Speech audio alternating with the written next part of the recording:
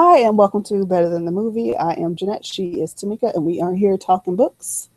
How are you today, my friend? I'm all right. I'm feeling a little, you know, like when you need to get your braids redone, but you gotta wait till Friday. That kind of, Okay, just, I get it. yeah. Very meh. I literally have to get my twist redone on Friday, so I'll feel like a new woman after. Otherwise, I'm doing okay. How are you? Nothing like a new hairdo to make you feel like a new woman. I am okay. So, that's it. Yeah. Oh, okay. So people can find us on the internet. It's so many places. So we just go skip the rest of the how are you doing? I had a question. Oh, you got a question? Go ahead. It's okay. No, go ahead. Never mind. Go ahead. So where can people find us on the internet? No, now I want to know the question. We can talk about it offline. Okay. All right. All right.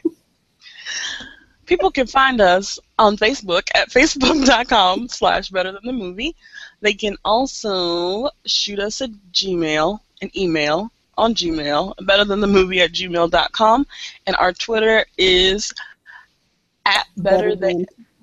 Yay, better than to you. Right on. Yep. Oh, we have a Google Voice, but Yeah, I don't call. So okay. So, but if you ever want to, we will always be ready to listen. One day we should tell people why they can't. We don't use hashtag BTTM. Have we talked about this on air before? We have not ever talked about this on air, but for anyone who may be curious as to why that is not our show's hashtag, just go on Twitter and search that hashtag one good time. You trigger warning. Make sure that you are in an area that is safe for you to view content that may not be safe for work. Yes. That's all we're gonna say. Yeah. All right, yeah, so reach out to us. We appreciate it. We'd like to know you guys are listening. We know you guys are listening, but we'd like to talk, communicate, all that jazz. Yeah, all right. Anywho, we are bound and determined not to give y'all an hour and a half episode, so we are moving right along. So the words almost just tripped out of my mouth. So Ghost Set of Watchmen came out. Yeah, it did. Actually, today. Yesterday? Yep. No, today. I don't know what my days are. Today is, today. Yeah, so, yeah.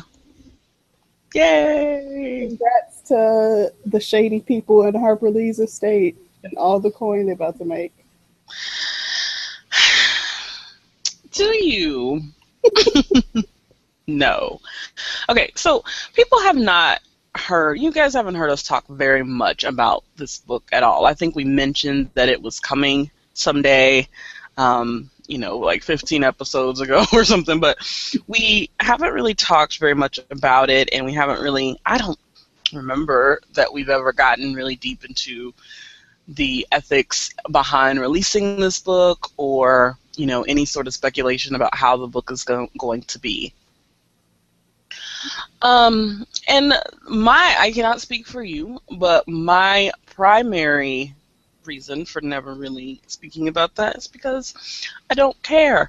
I don't care. I feel like there is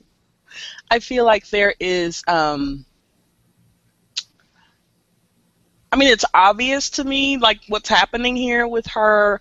These people quote unquote, finding this book and asking her if it's okay to be published. And I think it's kind of clear, like, this is what happened. We don't need to speculate about whether or not they did this or whether or not it was shady or whether or not she consented. And even if she did consent, she might just be like, YOLO, like, whatever. Release it. Who cares? See what it does. We don't know, and we probably will never know, and I just never really got I was never up in arms about it. Like, Because if they didn't release it now, they sure as hell are gonna release it when she passes away.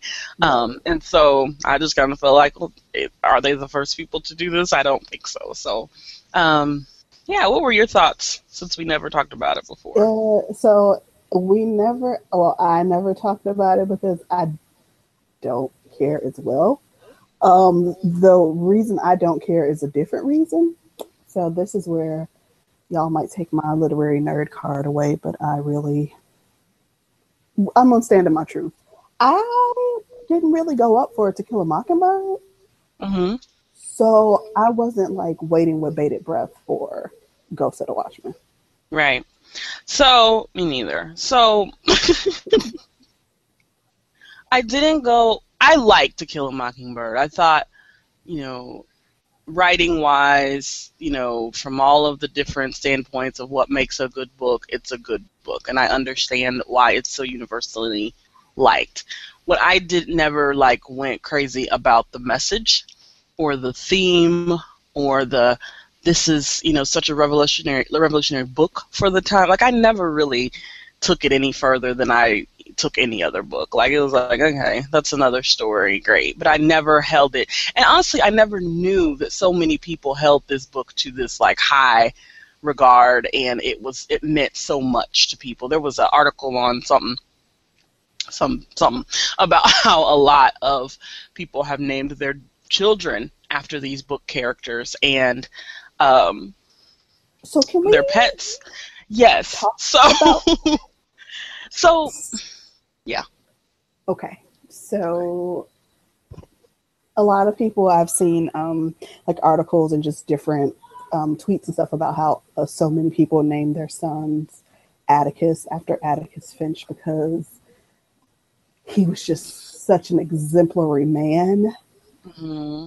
And I failed to see what was so exemplary about him, being as how he did what probably any other average white man in the 50s would have done who had some sort of decency about himself. Like,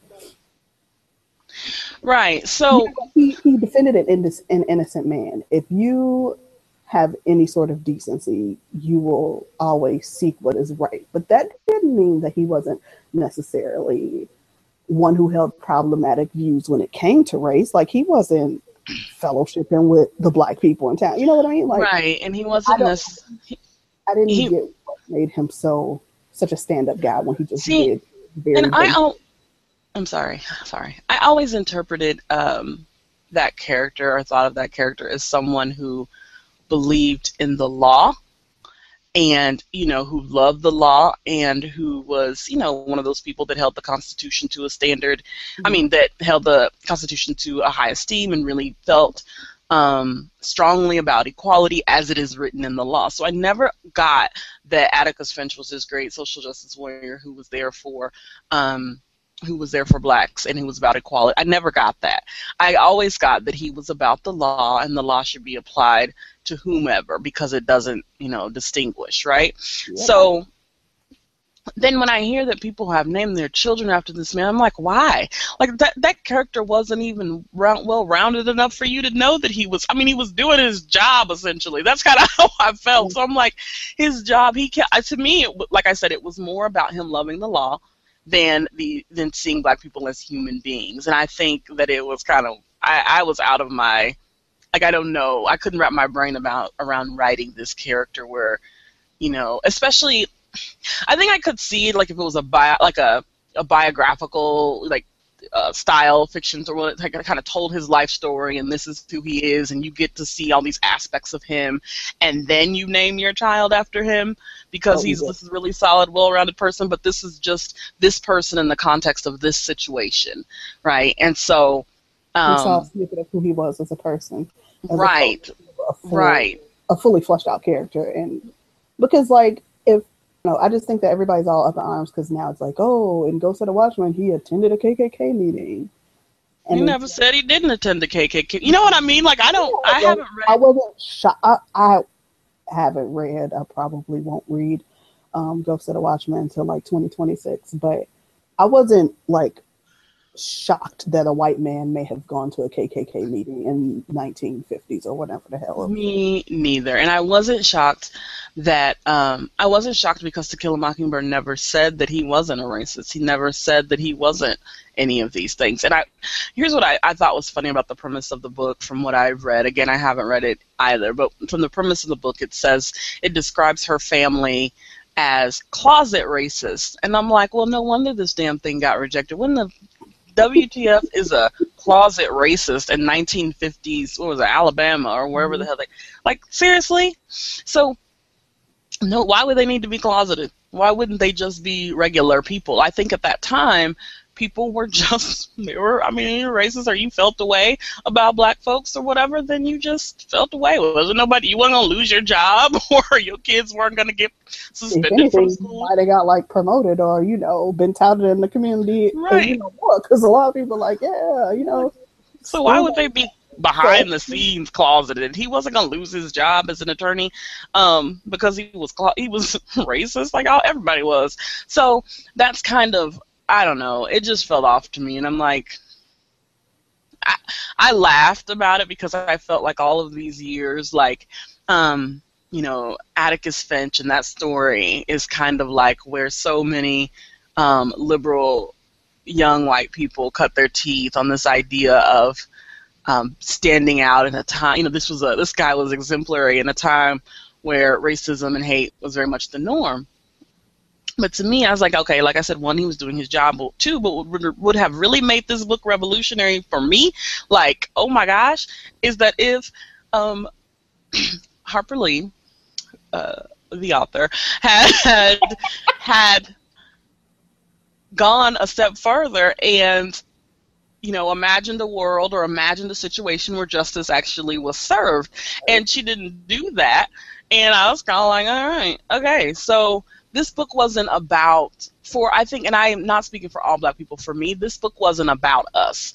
This was about a white girl seeing these things, these kind of injustices or this inequality or this for the very first time. And it was about her. It was very much about her realizing the world outside of her own little sphere and not this black man who dies because of racism. And so I was like, that book didn't really, it didn't touch me in the ways that it touched apparently a whole lot of people on the Booktonet. Yes. Were you surprised at the number of people who had not read this book? Like, I have heard from a lot of people who said, I've never even read To Kill a Mockingbird. I was, and the main reason I was surprised because I thought for sure that it was a staple in, like, high school literature, like, syllabi. Right. Because that's when I read it. I read it in high school, maybe like 9th or 10th grade, I think. Right. And I thought it, like, almost everybody I know who I grew up with, who went to high schools in different areas, like, we all read that book at some point. Right. So, we got a listener letter, right? Do you want to talk about this listener letter? I do. First of all, shout out to Ashley, the homie, for sending us her thoughts and feelings about To Kill a Mockingbird as well as Go Set a Watchman. I got this email and I was at work crying, laughing because this fool put memes in the email and everything. But one part of the email that I really want to highlight is when she says, I thought what he did was right and decent, and while he did it under stressful circumstances, I'm not erecting monuments for decency, even in an indecent era. Right. That's the flat out truth. Like, why are we building monuments for this man who literally did what was right? And I mean, aren't there like literal Atticus Finch statues places? I feel like I've seen this before. I mean, there's no greater monument to a person or a character than naming your child after them. And I'm not by any stretch of any. I mean, I know people will. Anyway, I'm not, laughing at people who name their child. You name your child whatever you want, but given this new information, it's kind of like, so. I'm very interested in like seeing all of the think pieces that have arisen from this revelation and how these people's like the bedstone of their faith in literary characters have been rocked because they found out that this person that they thought was right and just and just so righteous and true ended up being a fallible human being.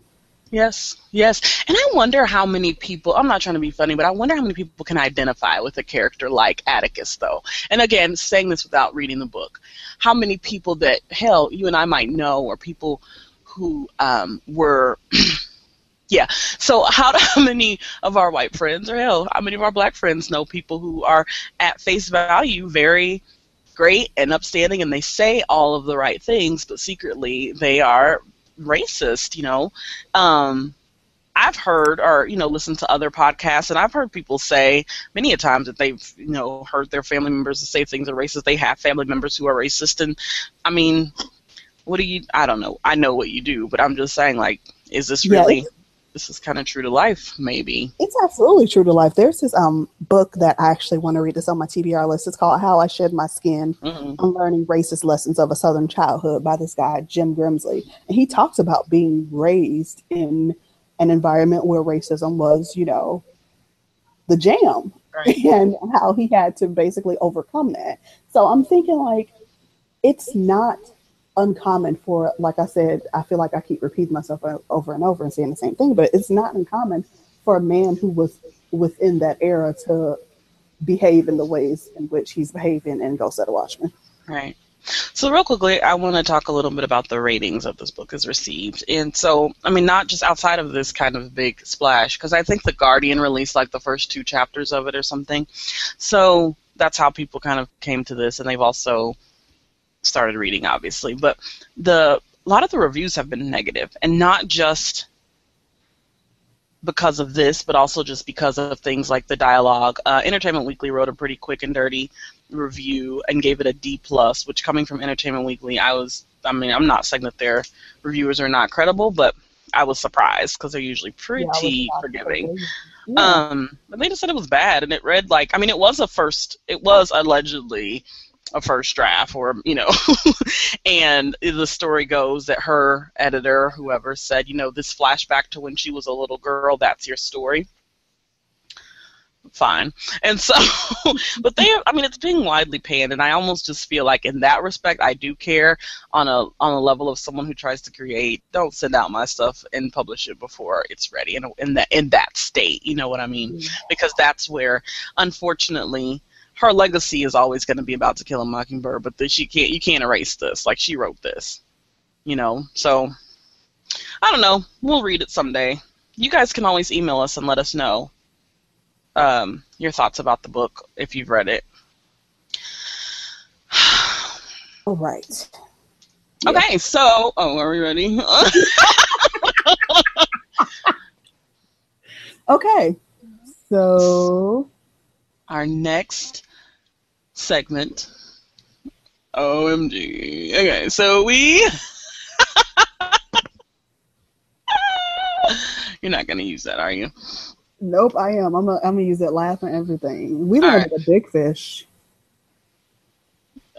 Yes, in our hearts, in the hearts of many, we got to the privilege to interview one Tayari Jones, author of Leaving Atlanta, author of The Untelling, author of Silver Sparrow. We are super excited to have her. To keep fangirl to a minimum. To a minimum, but I was like,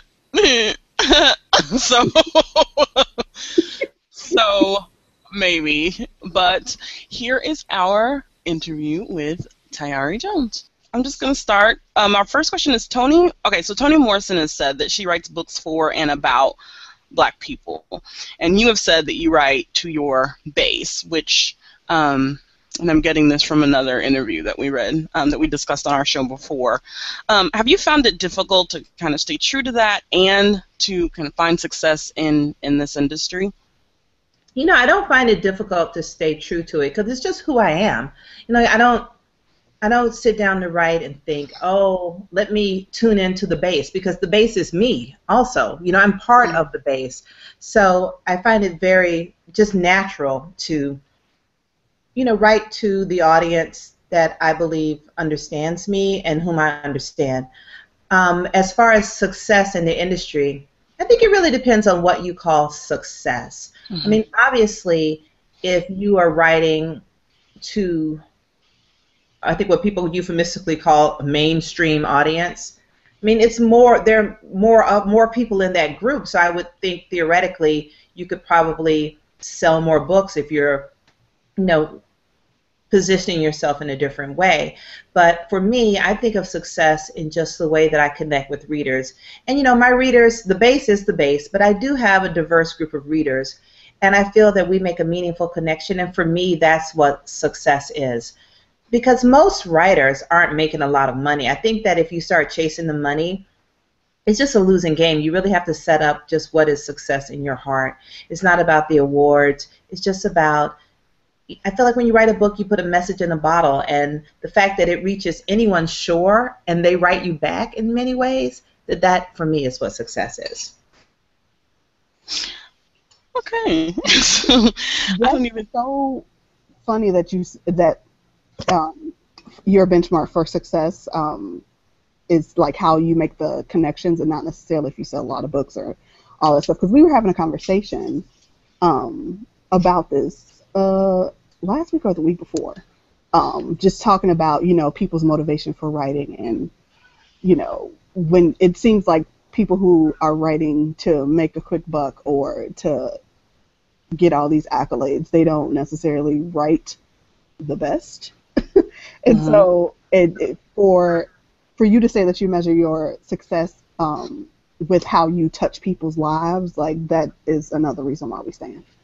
And also, they touch my life back as well. I would like to say that it's such a mutual thing. I had a long time between my second and third books, and I mean, no one in the industry was checking for me, but my readers would write to me and send me little gifts to encourage me to keep going, and it meant so much to me. And I do believe that I have more of a connection with my readers than some of my peers who may have more accolades or something, but they don't have this thing. Like, every night I have a blanket that one of my readers knitted for me when I moved to New Jersey, because with a note saying it's cold up there. You know, and that's meaningful to me. My readers sometimes send me baked goods, which I eat. People say, oh, you eat them? I'm like, yeah, I eat them. No one's gonna. I mean, these are my readers. I consider them gifts, and someone sends me some brownies, I eat them. And it means a lot to me, and that's just how I live my life. And it's how I'm able to sustain myself when things aren't going so well in the writing world. It just helps to remind me that there are people out there that care. Right.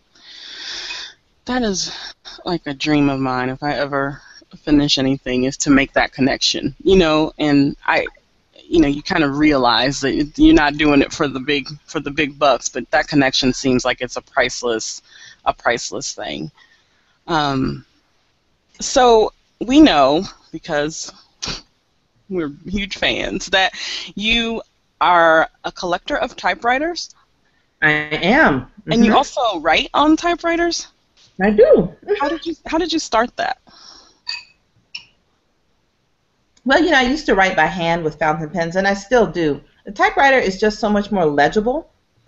Okay. I can get caught up in the rapture with my fountain pen, and the next day I'm like, what was that I was saying? You know, it's unclear. So I like that. I like the typewriters because they're so legible, and I also like the typewriters because I love making all that noise, like raising that racket. It makes me feel like I'm doing something. You are too. And I also just love them just as machines. I think they're very beautiful, and they slow you down when I'm on a typewriter. Not the typewriter. When I'm on the computer, I feel like I'm writing.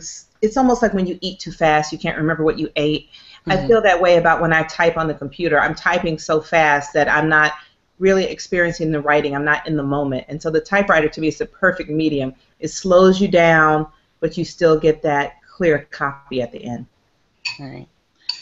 I remember I used to own a typewriter. It was one of the first things I started writing with. I was 9 years old, and my mom bought me one. and it was. I love that thing. I get it. It's that text, that kind of, what's the word?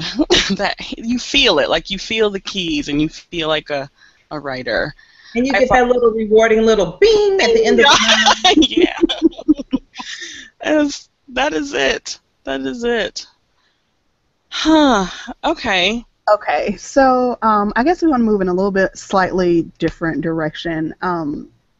I really always enjoy the names of your characters in your novels. I always feel I'm always interested to know like how writers decide to choose certain names for certain characters. Like, do they just come to you, or do you think of like, do you associate certain characteristics with certain character names? The reason why I ask this question is because I remember in The Untelling, the names being so like lush, and I was just wondering like what made you decide to name, you know, like a main character Ariadne, or. Well, I feel like a character name really is I believe that when I teach a memoir class, I always ask the students to tell the story of how they got their name, because your name contextualizes you. And so when I think of a name for a character, I feel like I have a little bit of backstory built in by choosing that name, right? So in The Untelling, you know, with her name being Ariadne and her sister being Hermione, is that their mother has these kind of delusions of grandeur. Let me not say it like that. That's not fair to her. The mother is kind of, you know, she has ambition for her children, and she thinks she's giving them a name that will get attention and make people notice them and associate them with classical literature. So I felt like there you have it, backstory in the name. So that's one thing I always like a character's name to feel like a name that person from that family really would have. Okay. And I like to play around with, you know, African American naming traditions, but I never want to be a writer that seems like I'm making fun of my characters' names. You know how people do that sometimes with Black people? Like they accuse people of naming their child Toyota Corolla, you know, or something like that, just because the child has an unfamiliar name. So if I give a character an unfamiliar name, I have a reason, and I do it with respect. Yeah, I get the thing about the making fun of names. I see that often in social media when people will say, oh, you know, named your daughter Mercedes and you can't even afford one, or things like that, or whatever. It's unkind. It's unkind. It is really unkind, and like my name is pretty common, but people misspell it a lot, and I take that like as a personal affront, because I'm like, if you're looking at my email address, my name is right there. It's spelled out right. Like, why can you not spell it correctly? And so I feel like that's the same sort of thing when people make fun of the names that parents choose to give their children. It's just, you know, it's just discrimination, and even in The Untelling. There's a character who is, you know, addicted to drugs, and she, you know, she lives in the hood, and I made a point to give her the name Cynthia. Rather than give her, you know, some kind of stereotypical name, because I do think that when you already have drug addiction, borderline homelessness, then it was my turn to use the name to push back a little bit, and to remind the reader that at one point she was someone's baby and they named her Cynthia. Right. I think you just have to make all your decisions writing with an open heart. I like to write a story as though the characters are going to read what I have to say about them, and I want them to think that I was fair. That's amazing. I love that, and I really appreciate that you do that. As a Tamika with an H, I really, really, really do appreciate the care you take, and you know, the consideration with, especially with African American names, because my H means something, and I've had a lot of people, you know, you have a lot of people make fun of your name, but it's true. I'm somebody's baby, and my dad, you know, as funny as I think it is, but he, you know, his thought process behind throwing that H in my name means something, you know, and so yeah, I really do respect that and appreciate that. Because when you think of it, your name is your parents' first gift to you. That's true. That's right. That's right. My son's name is Maze, and we weren't gonna name him Maze. Well, I was like, Maze. His name is Maze Ellis, and I loved Ellis, but I wasn't crazy about Maze. My husband chose that name, and I was like, people are gonna call him Corn, and they do, but I mean, my husband thought a lot about that. He thought long and hard about that name, and And so, yeah, that's really cool. I think that's really cool. I'll go back and read all your books now because I want to think about the characters' names. You know, in my first book, I had so much fun naming the characters because I wrote it based on my own experiences as a fifth grader. And originally, I had the entire fifth grade class in that novel with actual names from my fifth grade class, but my publisher told me I would get sued. So I had to come up for each character a comparable name. Like, what is a name that has the same emotional feel as the original name, but not the same? That was a lot of fun to come up with these equivalent names. That's pretty cool. Pretty cool. Okay, so with all of today's events, the things that are happening in the Black community, tragedies that we thought were, well, at least I thought, you know, in my naivete, thought were tragedies of the past. How do you decide as a writer if you're going to address that head-on in your work, or if you are going to just tell your story, possibly giving people an escape from all of that? Well, unfortunately, I don't think you ever can escape. Yeah. But I think the head-on question, the thing about it is you can't write to the headlines, because think about it, a novel takes so long. Like, you can't just suddenly, you know, put some police brutality in a novel that doesn't have any in it already, you know, to try to keep up with the headlines. Right. But I think that it's funny because the novel I'm working on now kind of has a tangential I've been working on this novel 5 years, but it's a novel about a woman whose husband is wrongfully incarcerated, and the question is whether or not she should wait on him because, I mean, he is wrongfully incarcerated. It's not his fault, but it's not her fault either. Mm-hmm. And I was really puzzling over that, but it's become harder to think about it now in light of, you know, Black Lives Matter. It seems almost cruel to consider the question whether or not she should, you know, kind of dedicate her life to his plight. But I realize that when you write, you have to address the taboo subject. And for me, that kind of is the taboo subject. To what extent are burdens shared across gender in the Black community? And what about the question of reciprocity? So I am addressing what's going on today, but I feel like I'm addressing it from a different angle by introducing gender into it. And like, what does it mean? Like, yeah, I mean, is she throwing herself on his funeral pyre, more or less, or is she fighting the good fight? This came to me because I overheard a conversation on the subway, and the woman said, "You know, you wouldn't have waited on me for 7 years," and he said, "What are you talking about? This shit wouldn't have happened to you in the first place." And I was like, that's the conflict, right? I feel like you have the conflict when both people have a point. But that really is the question. This man never said he would wait on her, but that's not the point. Or is it the point? And that's the question I'm asking. Then what is the point then? Okay. I don't even have a response. I'm just taking in these gems. I rendered speechless. Yeah, it's true, though. It's true. It's a good point. Our next question. We know that you are a Spelman alumna. Yes, I am. We were wondering how your time in that space influenced your writing. Oh, I feel that were it not for Spelman College, I would not be a writer. I would not be the woman I am today. I give Spelman, this is so silly, I give Spelman $100 a month, and I have for years, because I feel like almost like I'm tithing, because I feel that Spelman taught me that not only could I be a writer, but that I had something to say that was worthwhile, that was important. I studied with Pearl Clegg when I was just a teenager. I was like 17, and I was in her class.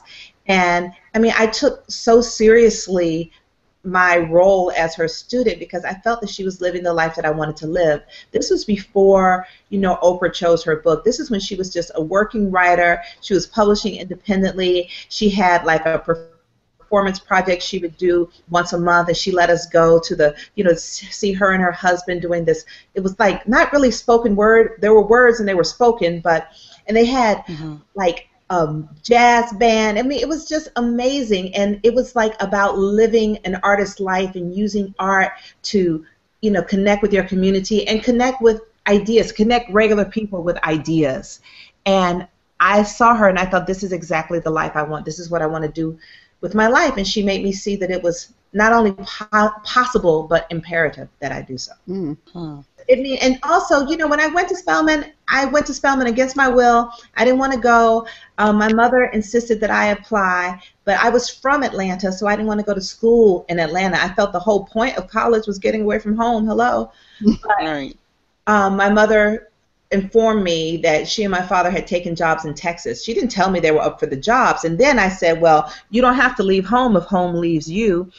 And it was perfect because I was only 16 when I went. And just being around so many amazing women, it made me feel like anything that was possible for anyone to do, it was possible for a Black woman to do it. I always regretted not going to Spelman, and now you've made me even more. Like I said, I went. My mother kind of tricked me into going. Whenever I feel frustrated with my parents, I always remember they sent me to Spelman. It changed my life. So whatever I'm mad, whatever little thing I'm mad about, I have to get over it because the gift of my education was the greatest gift of my life.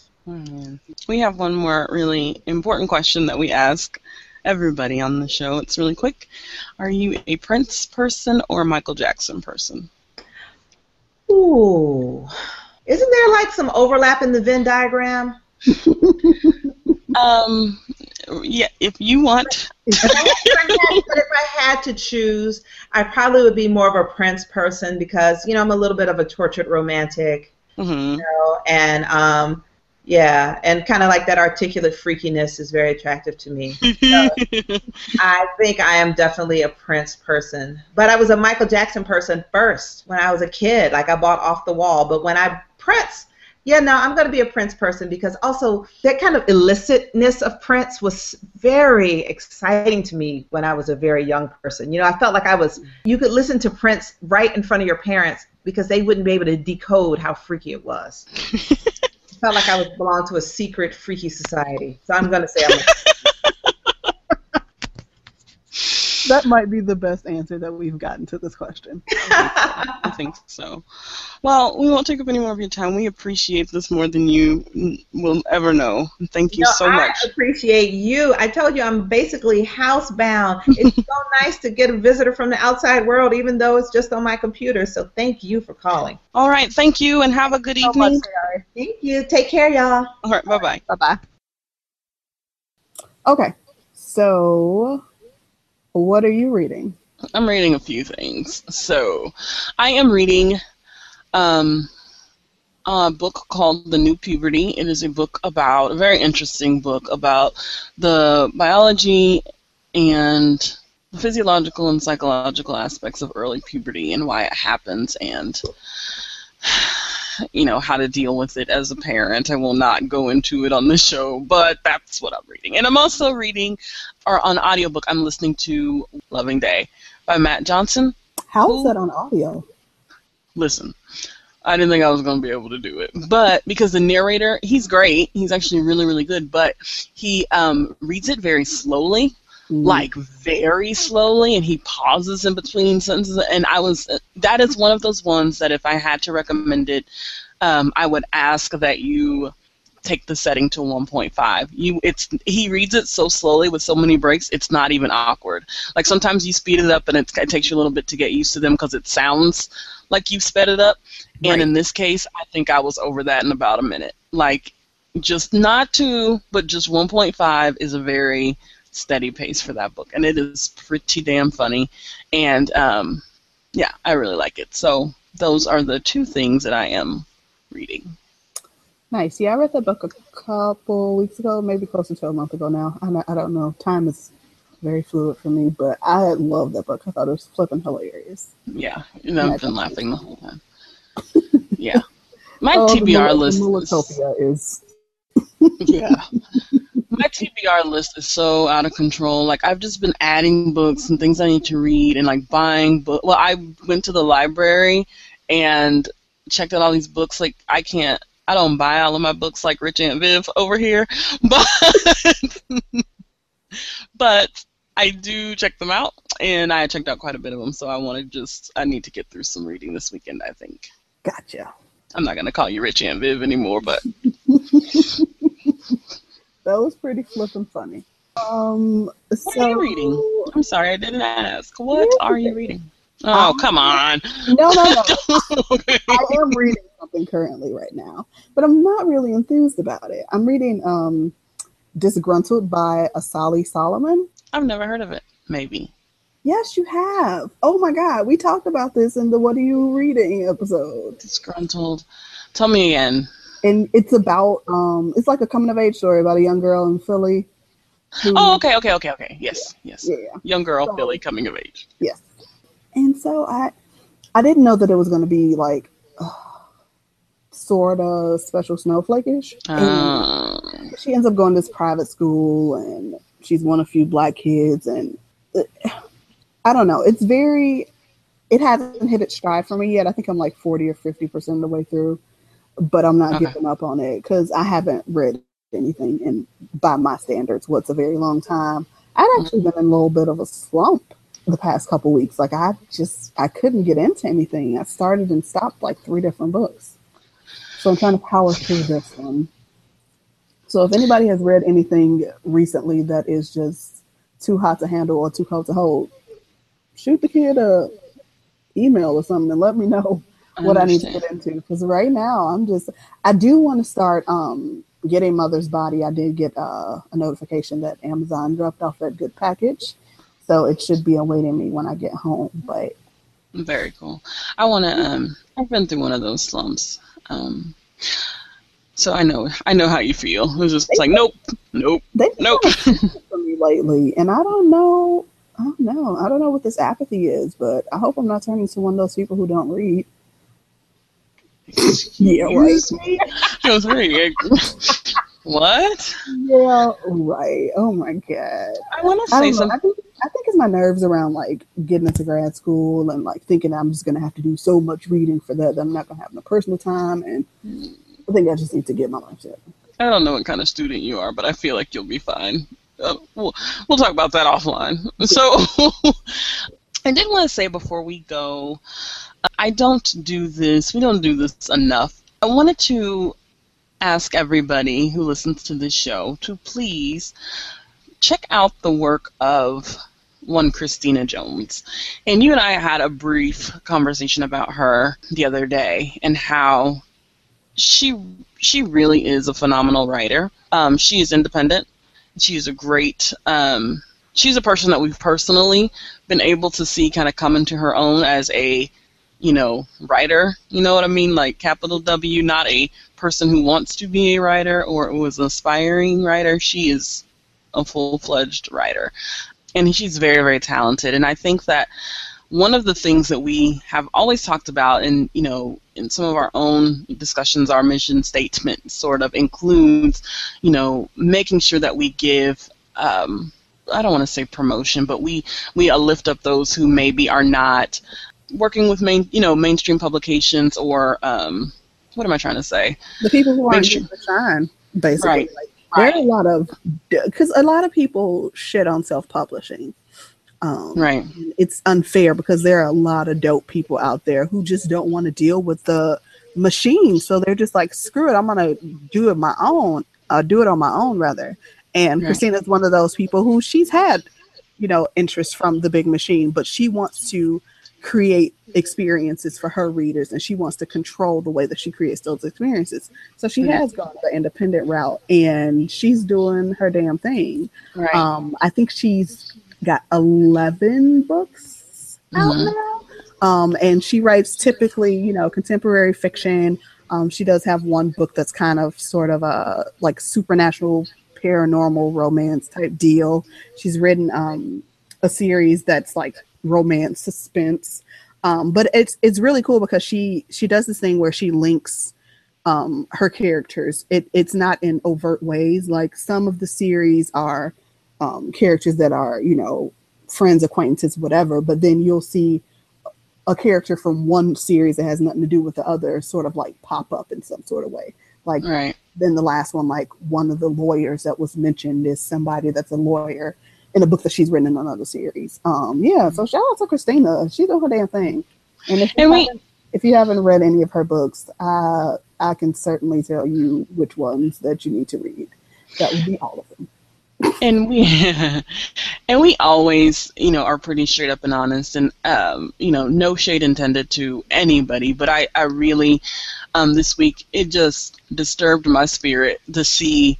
Yep. Okay. Yeah. So please go out and check out some of Christina's work. She's available on Amazon.com, and her books are not terribly expensive, but they are very, very good and well written, and a nice I know I follow some people like on Twitter who read a lot of nonfiction and a lot of really heavy stuff, and then every once in a while they'll take a break, and they usually take that break and reach for like Sophia Kinsella or, but I think that if you want something that's lighter but still really good, I would pick any of Christina's books, I think. So just wanted to give She's also got a pretty poppin' Facebook group. It's called Team CCJ.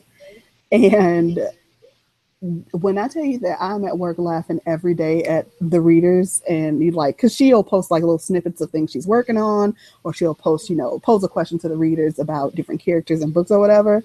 And when I say people go in for these characters, and I love it so much, I like what she's doing. Like, I like that she's building a brand around making sure that she represents us in fiction.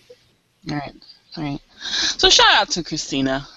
Shout out to her. Hopefully we'll have her on the show another time, because we discussed a conversation that we'd like to have, and I'd like to include her in on it. Anyway, y'all, is that the end? Be good. That's the end. Y'all be good. Keep it real. Don't hurt nobody. You guys, please email us your questions, your comments about the show. I really want to read them. We just do it. I promise. We won't curse you out or nothing, Jesus. Just or if there's like a book that y'all want us to discuss that we haven't discussed yet, right, let us know. Like, I'm pretty sure we're probably going to do a book-centered episode pretty soon again. So if there's anything in particular that y'all want us to talk about, please let us know. You can hit us up at betterthanthemovie@gmail.com. Drop it in our @replies on Twitter. Whatevs. All right. Okay, we're going for real this time. You guys have a good week. Bye. Bye.